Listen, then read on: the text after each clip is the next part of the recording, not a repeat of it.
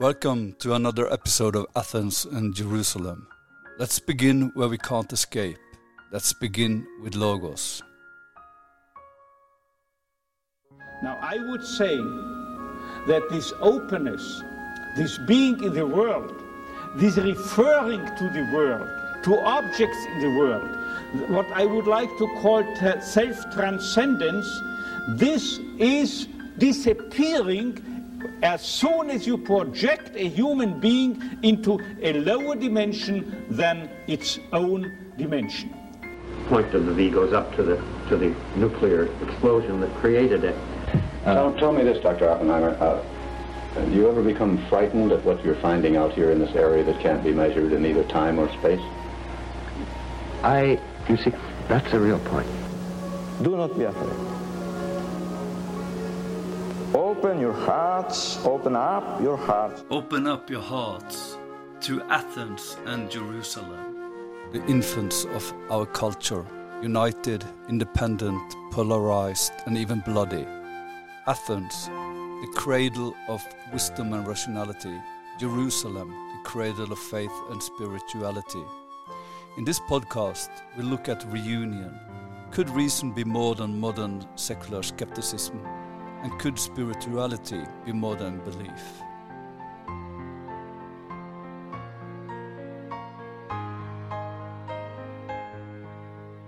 So, welcome to another episode of Athens and Jerusalem. And this time we like to have a focus on one particular person in history. And this person is Ibn Rushd, as I call him. I'm not very familiar with the name, but Ibn Rushd. And Stephen, you would like to say some words about him before we discuss his ideas. I can certainly give it a shot.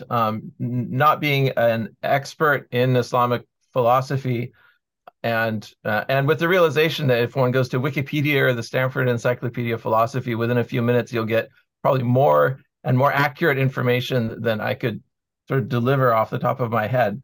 But in a way, Ibn Rushd is a perfect exemplar of the kind of person we're interested in this podcast, because he represents a very clear attempt to unite Athens and Jerusalem. He was an Islamic philosopher living in the 12th century. His life spanned most of the 12th century. He lived in Spain, the Iberian Peninsula.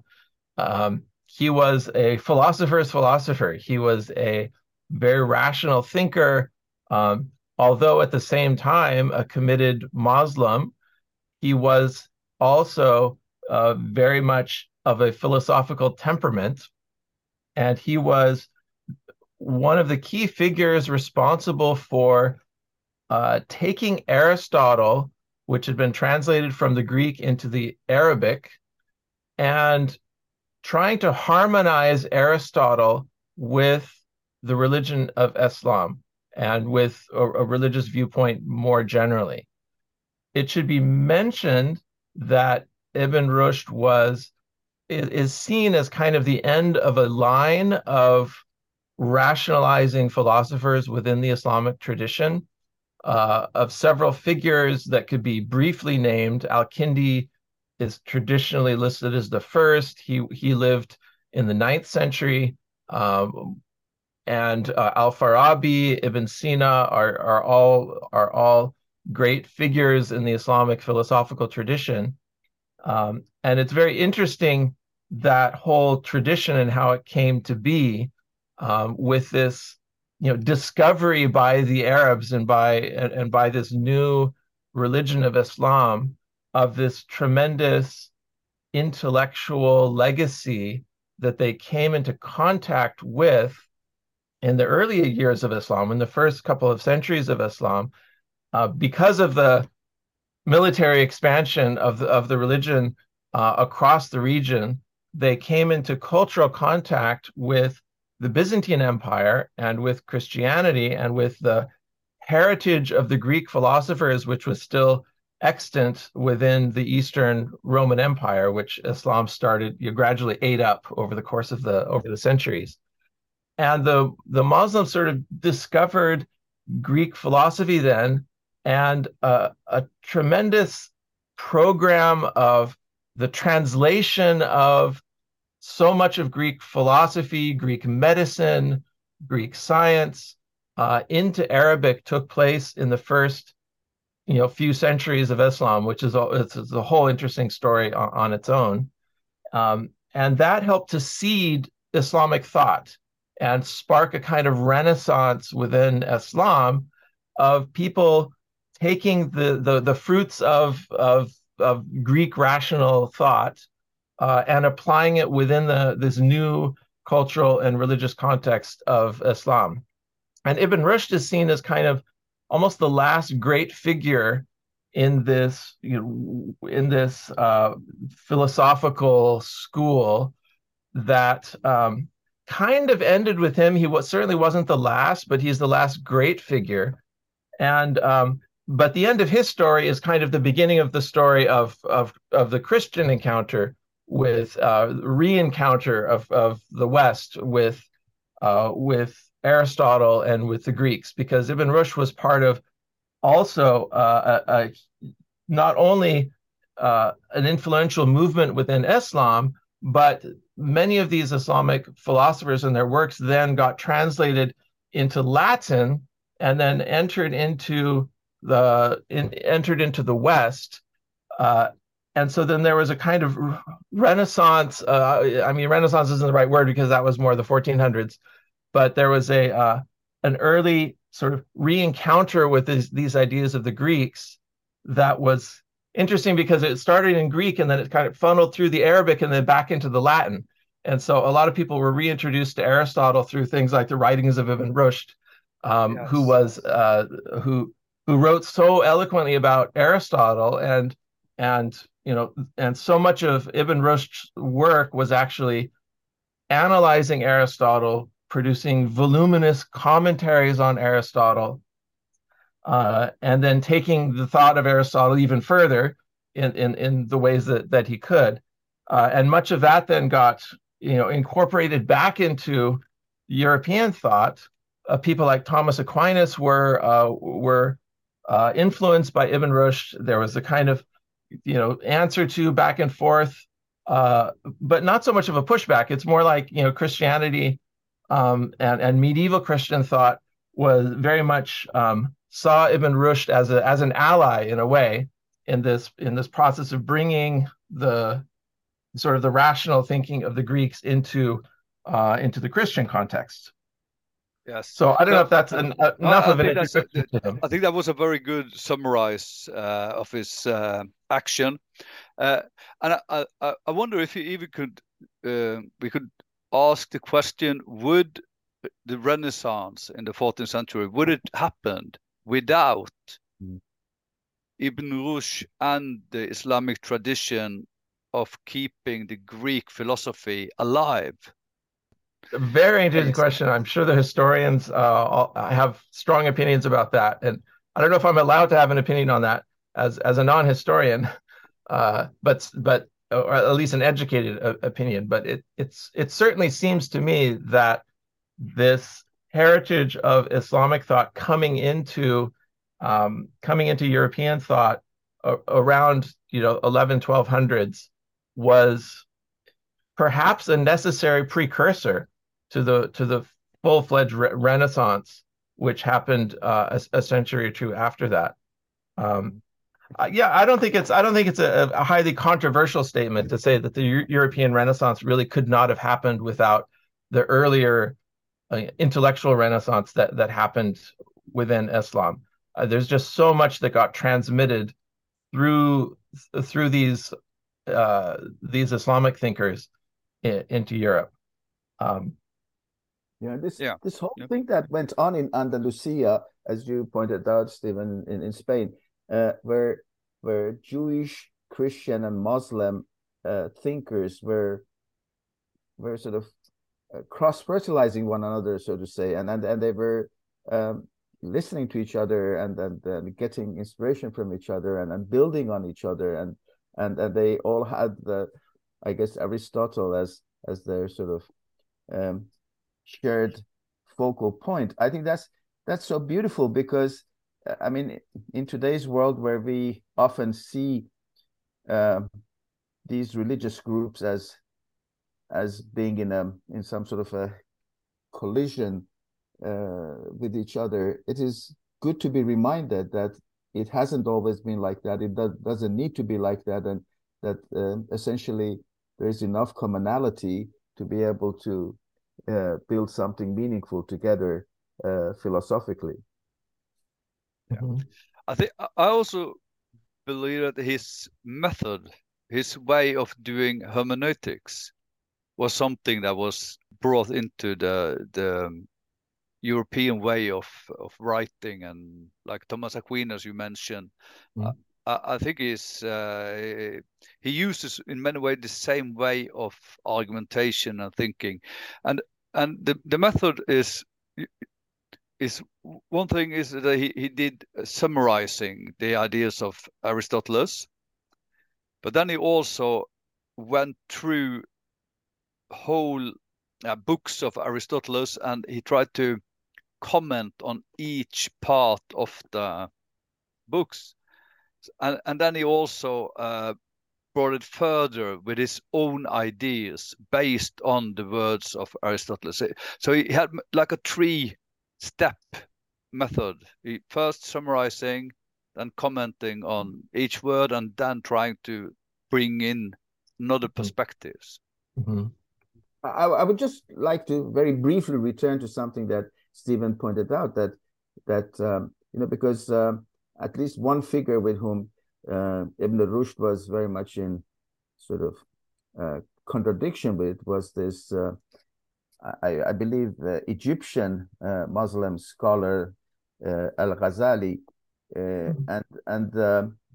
so Ibn Rushd was maintaining the fact, in contradiction to this other gentleman, that that philosophy was a legitimate and even a necessary approach to understanding the Quran or religion in general, whereas Al-Ghazali was of the opinion that philosophy was an insufficient or a wrong sort of approach to religion. And I think that this bringing together of Athens and Jerusalem in the thinking of Ibn Rushd is an important precedence that we can learn and be inspired by. Yes, Al-Ghazali wrote a famous treatise called Tahafut al-Falasifa, or the incoherence of the philosophers, how that's been translated. And Ibn Rushd replied with his own treatise called Tahafut al-Tahafut, or the incoherence of the incoherence, which is a direct refutation of Al-Ghazali.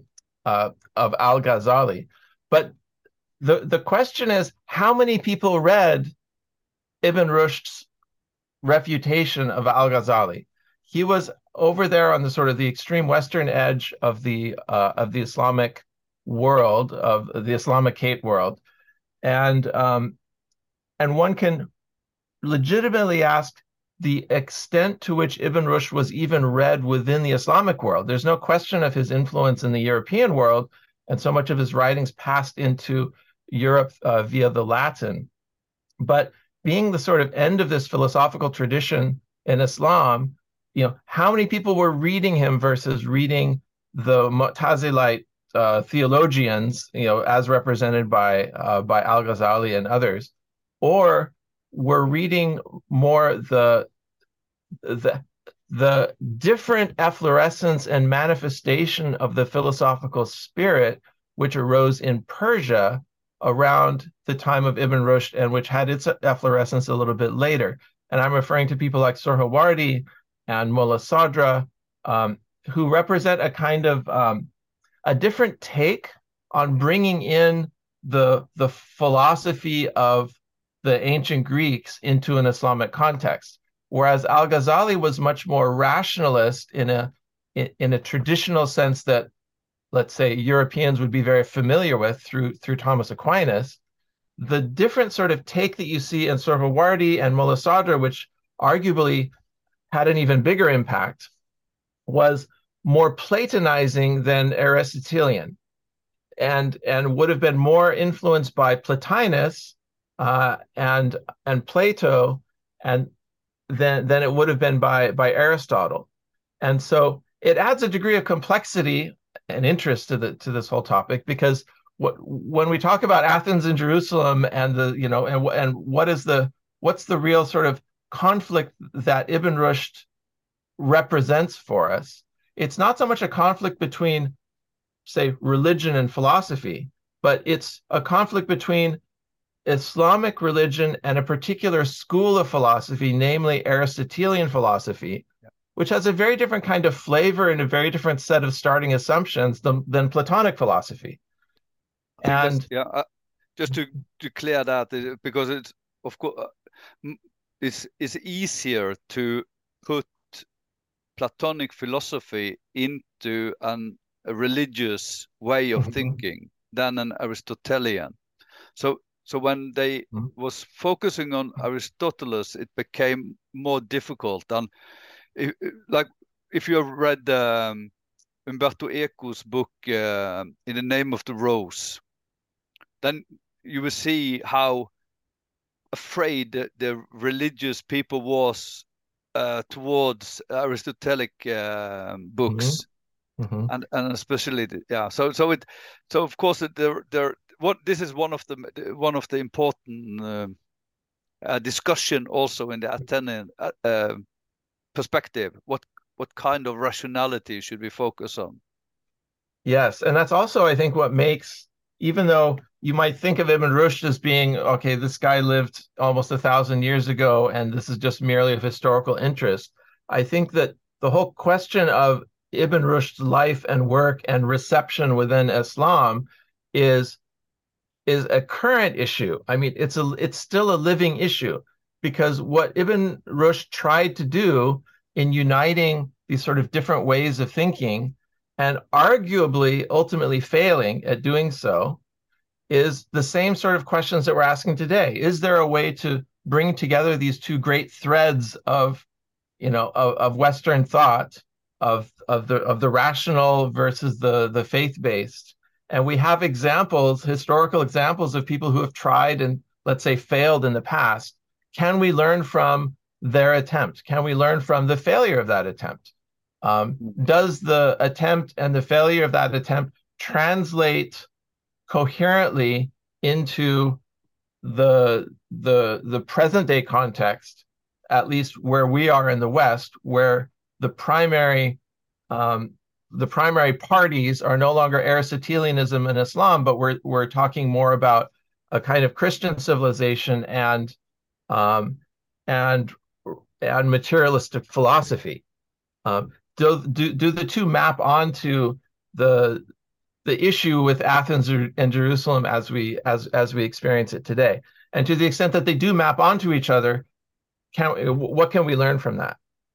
Exactly, and I don't know, to the extent that I'm not familiar with the sort of the argumentation between Al-Ghazali and Ibn Rushd, and the way that it relates to exactly said our current sort of thinking around these issues, is whether you see rational and philosophical thinking as a way to better understand matters that are of metaphysical nature, or let's say pertain to religion, or whether you see it as almost like an insult to religion to say that you can do so, that supposedly the realm of religion and metaphysics is such that it cannot even be approached in this way. Or maybe another way is, there's this talk about the God of holes, like that, where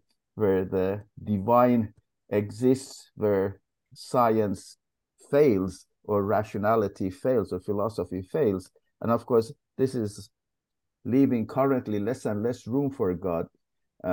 He's being sort of squeezed out of the picture as these approaches develop.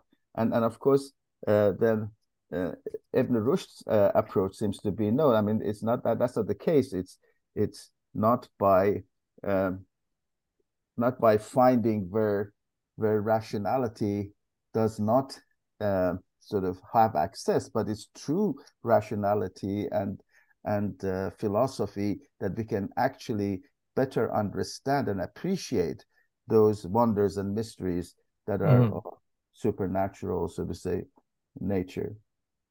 And this is where I feel a little bit conflicted because Ibn Rushd experienced a bit of persecution in his day.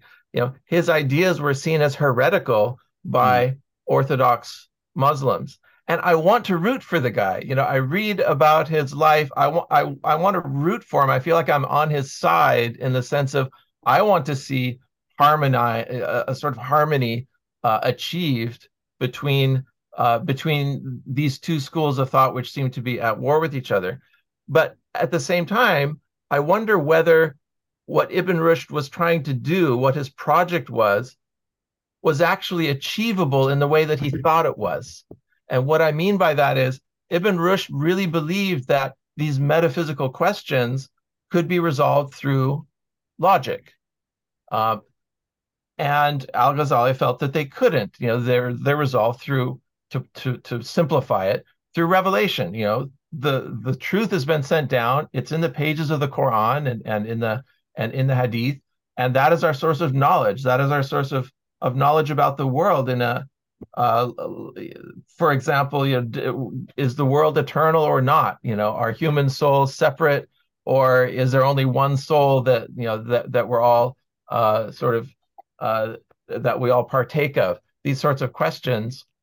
Ibn Rushd felt you can have rational answers to these questions, and people like Al-Ghazali felt that reason is not your principal guide in these matters.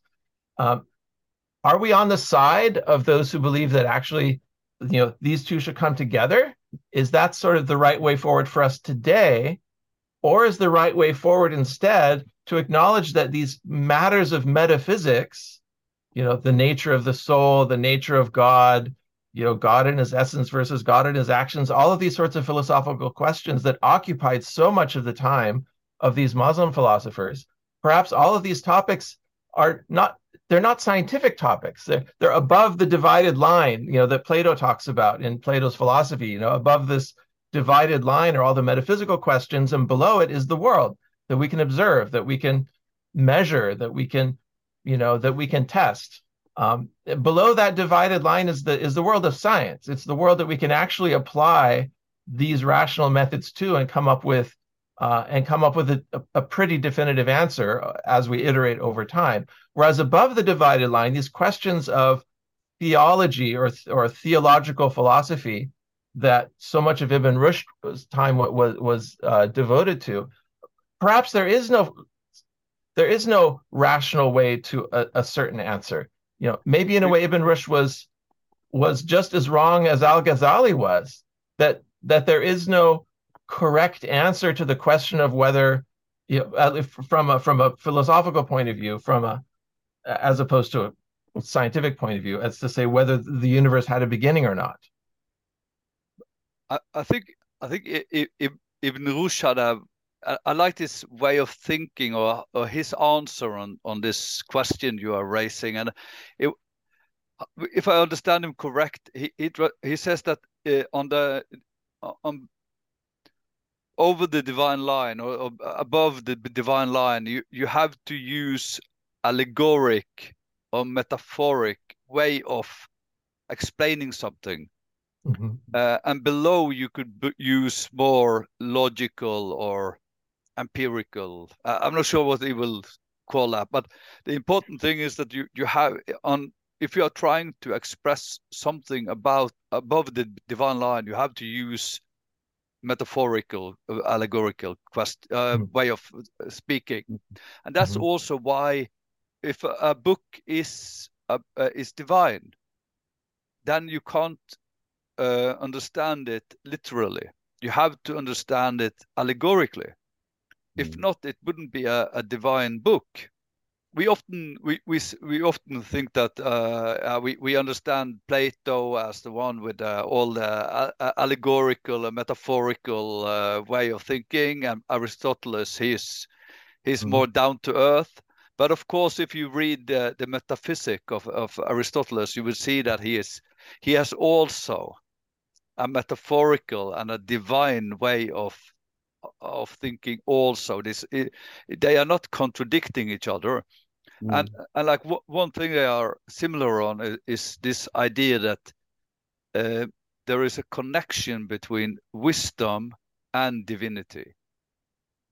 And this is one of the big questions raising also by Ibn Rushd is, could there be a divine, something divine that is not, how to say it, omniscient, to know everything, to have wisdom? Could divinity be without wisdom? And I think that's a very interesting question to raise. Before we go there, may I just also suggest that that while was, as you said, Aristotle had the more metaphysical perspectives, I think that even if you take the cave analogy, the famous cave analogy of Plato's, and one could say that even if one lived in a cave and were aware of the fact that what one sees are just shadows of a higher reality, yet those shadows represent something. And although they're not sort of, how to say, one-to-one true, but they're more like maybe a map of that, that's the same way as a map gives us an idea of the terrain without actually giving us any real picture of or image of the hills and the flowers or the trees or whatever, that that divine scripture, although it is impossible, in fact, to bring things, if there are things that are of some higher order, it is impossible to make us aware of them or to be able to fully understand them in this state of development or in this world. But it is possible to somehow sort of translate them and map them to the realities of this world. And I think this is maybe what you were also, Knut, referring to in terms of analogies and symbolism. And I think this is I think this is an important sort of connection point between Athens and Jerusalem also to bear in mind. And I think also that Aristotle would be I would agree with you, Cameron, that what is in our world is in many ways also something that is part of the divine. It's not like only shadows or because reality is part of what exists and what has been brought into existence. Or no, that's a wrong way of explaining it, because what has always exist, but the quality of what exists necessarily in the Aristotelian way of thinking, you need some kind of divinity to give quality to existence. So there's a difference between existence that has always been, just as existence, and the quality, the form, a formed existence that needs a divinity. That's the argument of Ibn Rushd and Aristotle, the way I have understood it. And so and so Aristotle would be on the side of those who just take the world as is, whereas Plato would be on the side of those who take the world as being an image of something more real. Is that a good way to kind of boil it down? Idealism versus realism. Yeah, I would say that, but also you could discuss how great is the cave metaphor. Does it fit?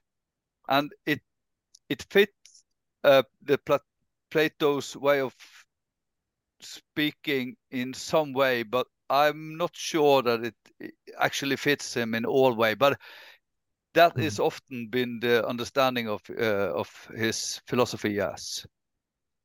To be honest, my thinking is that the cave is mostly about how difficult it is for human to still live in a world where people don't understand your way of understanding the truth. Mm-hmm. because they're living in what we would call like cultural truth. They're stuck into the culture and not able to see the universal truths. So, and this is the main reason why he explained the metaphor, is how difficult it is to be Socrates in the Athenian society when everybody believes that you are just stupid when you talk about this universal truth. Yeah, there's no question that the cave analogy is incredibly powerful. I'll sort of put a stake in the ground to give it even more reality than simply a way of differentiating those who have a bit more wisdom from those who have less wisdom. And coming in from a background in science, particularly in theoretical physics, there's a strong intuition from the fact that we understand the world so well by recourse to a very small, relatively small set of mathematical laws, which the world seems to follow with uncanny precision, that these mathematical laws of the universe seem to be in that category of Platonic forms that Plato could only have dreamed about 2,500 years ago.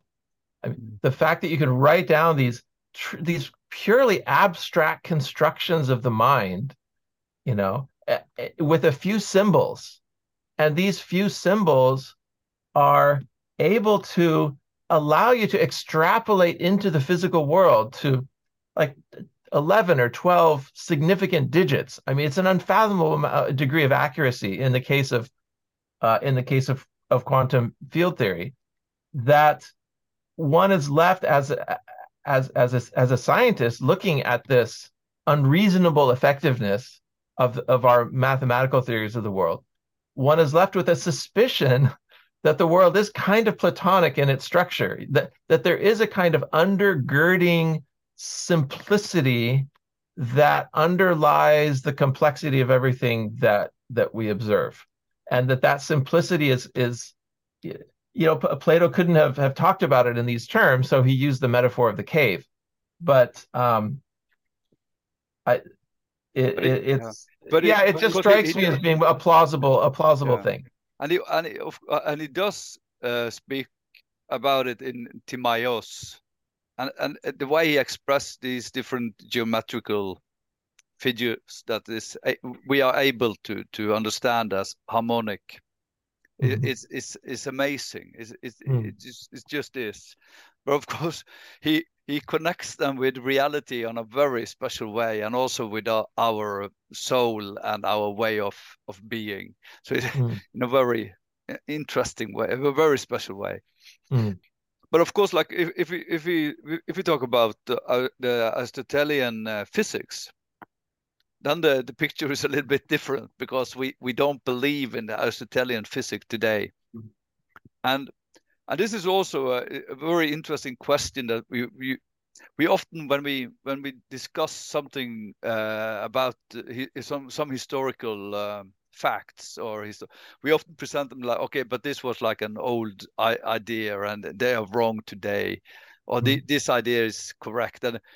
But I think it's important to differ between how it is originated, how it is made, and if it's still valid.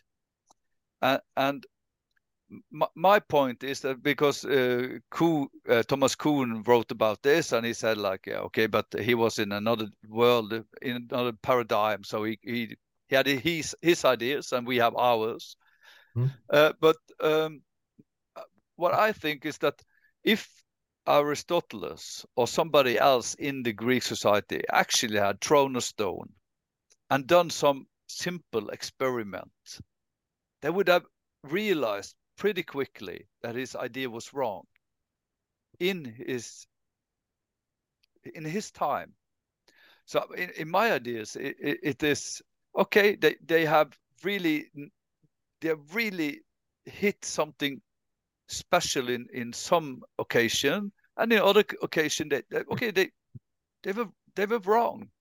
And I guess if you look at how much Aristotle actually wrote, of course he couldn't have really great knowledge about everything, but he tried, and he tried maybe a little bit too much in my perspective. One wonders what kept the Greeks, for all their incredible brilliance, it was almost this miraculous efflorescence of thought in such a short period of time with such a fairly small population of people and limited geographically. What kept them from the full discovery of the scientific method, not just of theorizing about things, but of measuring them and then hypothesizing based on those measurements and then testing those hypotheses and iterating? And even the Muslims, for all of their brilliance and for the brilliance of people like Ibn Rushd and this whole galaxy of enlightened individuals for those centuries that the Islamic civilization flourished, they didn't discover it either. Why did it take until the European Renaissance, particularly the scientific revolution, to hit upon this idea of actually measuring and testing your ideas against the world in a way that produces objectively verifiable theories that then can become a kind of collective heritage of a civilization and allows us to accumulate knowledge and to keep building in the kind of stair-step fashion upon the knowledge that came before? What was it? What was that special thing that allowed that to happen only a few centuries ago, and only in the context of the European Renaissance and scientific revolution? Even though, I mean, and we want to give all credit to those who came before and what they were able to achieve. I mean, the Greeks didn't strike upon the scientific method as we know it, but they, aside from the philosophy, they were able to create amazing instruments that we only know of through a few brief references in books and things like the Antikythera mechanism that were dredged from the bottom of the Aegean Sea a century ago, and that turned out to be a kind of mechanical computation device of amazing complexity that was able to predict the motions of the planets and the coming of eclipses and all sorts of other things. They managed to do this without the modern scientific method and without actual theories that we might think would be, if not necessary, certainly very helpful to the construction of devices such as this. So we absolutely have to give credit to earlier civilizations that might not have struck upon the sort of the scientific method in its full power, but we're still able to produce amazing wonders in the physical world. Cameron, do you have any thoughts on the question? Yeah, I mean, to me, to go back to some of the sort of fundamentals of this conversation about Ibn Rushd and Athens and Jerusalem, I think, to me, a very important and fascinating question is that of human rationality in general. And I think one aspect of it is that is human rationality something universal? In other words, and this is in a way I would like to also connect this to Jürgen Habermas' theory of communication. I mean, if we were to actually leave aside all sort of how do I say, selfish motives and so forth, would we be connected by universal rationality that would it make it possible for us to find truth not only in matters that are easily measurable in terms of physics or something like that, but in those issues that are now very important and maybe sort of matters of even human survival? I mean, would we be able, for instance, as followers of different religions or different worldviews, would we be able to use our rationality as a means of finding a common view and being able to concur on what is right and true? Huge question. Maybe reason is necessary, but is it sufficient? Maybe it's a necessary precondition for a kind of future goal that we would like to see civilization attain, which is, let's say, a higher degree of cooperation, a higher degree of coherence on a global level, which does seem incidentally necessary for the near-term survival of our species. We're going to have to figure out how to work together more closely than we have in the past. Is reason or a rational approach a sufficient, let's accept that it's necessary, but is it sufficient? And if it's not sufficient, what else do we need? Well, I guess that's the whole theme of Athens and Jerusalem. The Athens piece, we may agree, we need a world view that as at least grounded in reason, but is that sufficient? And if it's not, then how do we come to agreement around the Jerusalem piece? Given that it's above Plato's divided line, that's in the realm of metaphysics, that's in the realm of forms, that's in the realm of narrative, it's in the realm of metaphor and parable and other things which aren't necessarily rational. They come to a leap, they tell a story, they ignite something in the mind or in the spirit that could not have been ignited by a rational sequence of steps. That's the kind of magic, I think, that exists in that realm, in the realm of Jerusalem, in the realm of faith, in the realm of which all the religious traditions have had some spark of that. Is that necessary going into the future to motivate people, to orient people in ways in relation to others, in relation to their own lives, both individually and collectively, in ways that mere reason can't? Of course, I'm asking this as a question, but I think the answer is yes.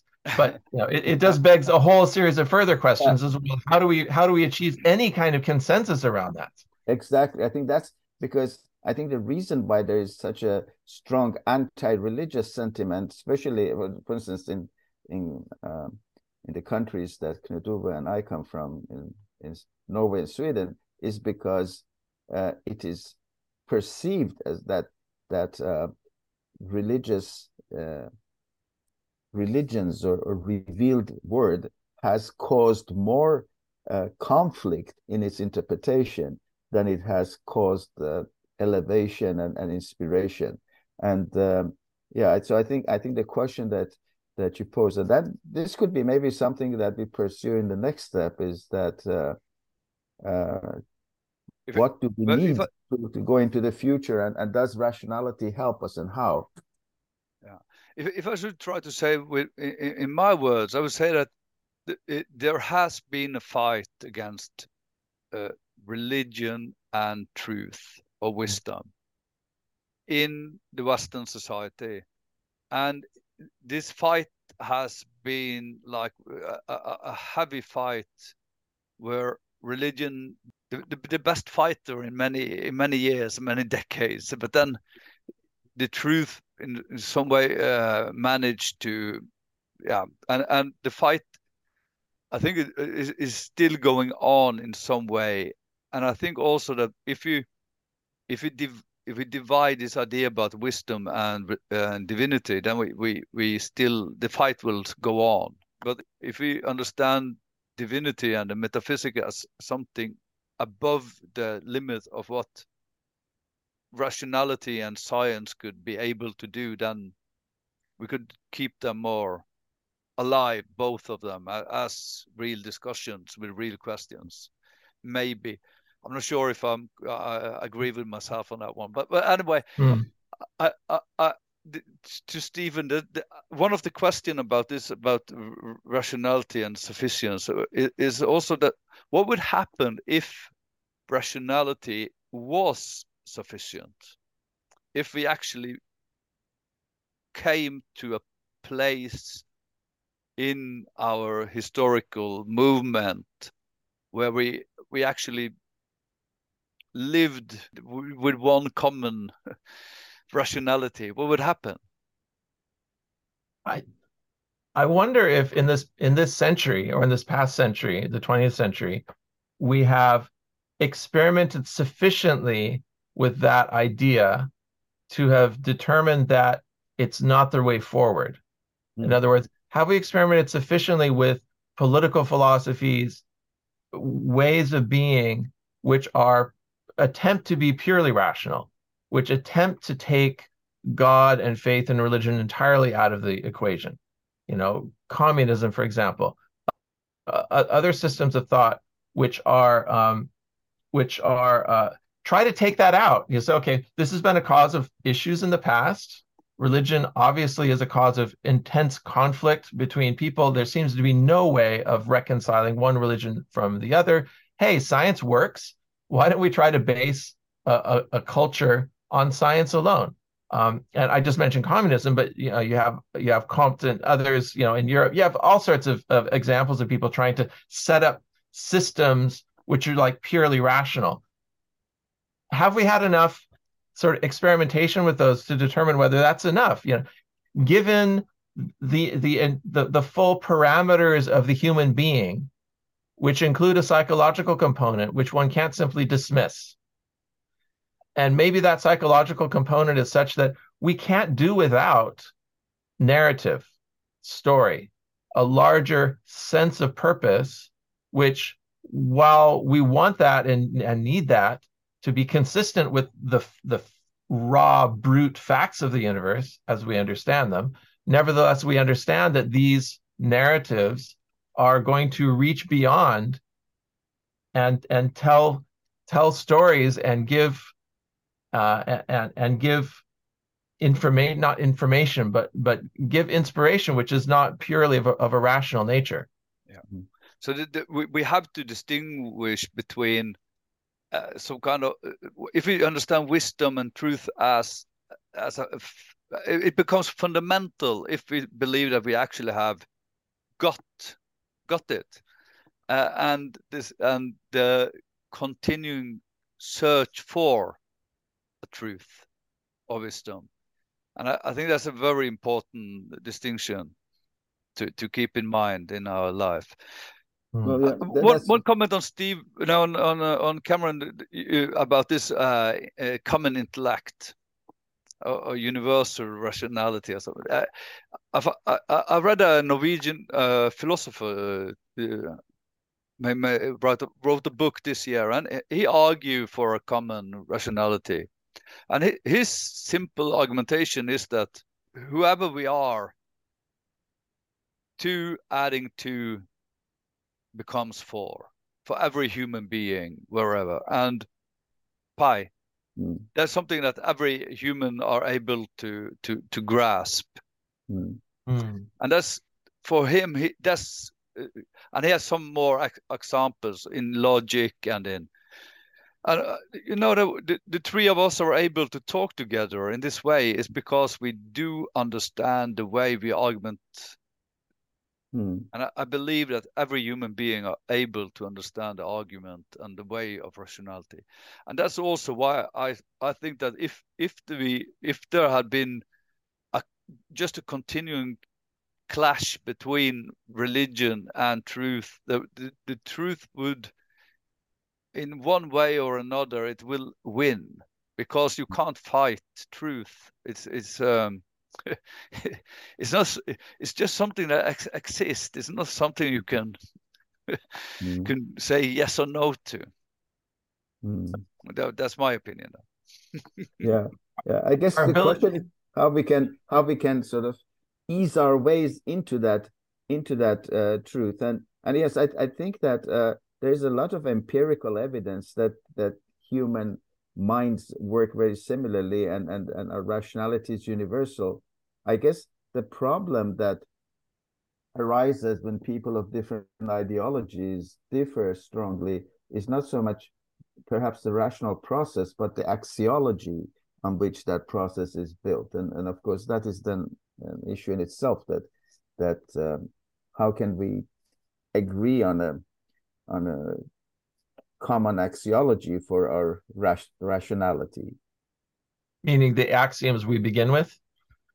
Yes, exactly. Yeah, because I think that the reason we sometimes even rational or people with a rational capacity do not concur is because they have so widely different axioms that it is. But then I also would like to say something about this thing about psychology and emotions, because it's very interesting. You know, I myself am a Middle Easterner who has grown up in the West, and somehow I think Western thinking has elevated emotions, maybe because culturally they're sort of underrepresented in the West. Whereas if you read many, I come myself from Persia, so if you read many Persian poets and philosophers, they, on the contrary, are trying to say that we should sort of keep our emotions under control, because that's a culture where emotions sort of overabound. And so I wonder whether our emotions and psychology could not arguably be something, as it were, sub-rational, and if we were to become more rational, we could have them under control and make better decisions. But that then there's something which is supra-rational, which is not irrational, but supra-rational. And I think that is the real Jerusalem, that it sort of evokes our rationality and our rational understanding, but it also evokes our rational amazement and that, you know, sense of mystery that great thinkers like Einstein experience when they use their rationality to the extreme. I mean, to their limits. So I would just like to want to make a distinction between sort of fulfilling our lower needs of, you know, some sort of balance or satisfaction or something, and our higher capacity, which is more than rational, rather than being of less quality than rational. I think that was a nice ending in the introduction of our podcast. Viktor Frankl says something about this, and it's about this different dimension in human, and we often just end up in the lowest dimension of. And it's interesting because we create then like a hierarchy in human, and yeah, in my opinion, I believe there are some hierarchy inside me, but that's also something we might discuss. Okay, great. So, thank you for listening to our podcast this time, and looking forward to have a new podcast. So bye-bye. You have been listening to Athens and Jerusalem, created by Cameron Namdar, Stephen Phelps, and Knut Ove Essay. Nora Juel is the broadcast voice and technical support. Music is pieces of Edvard Grieg's Morning Mood. The voices in the intro are Viktor Frankl, interview with Robert Oppenheimer, and Pope John Paul II. Thank you for listening, and please check out another episode.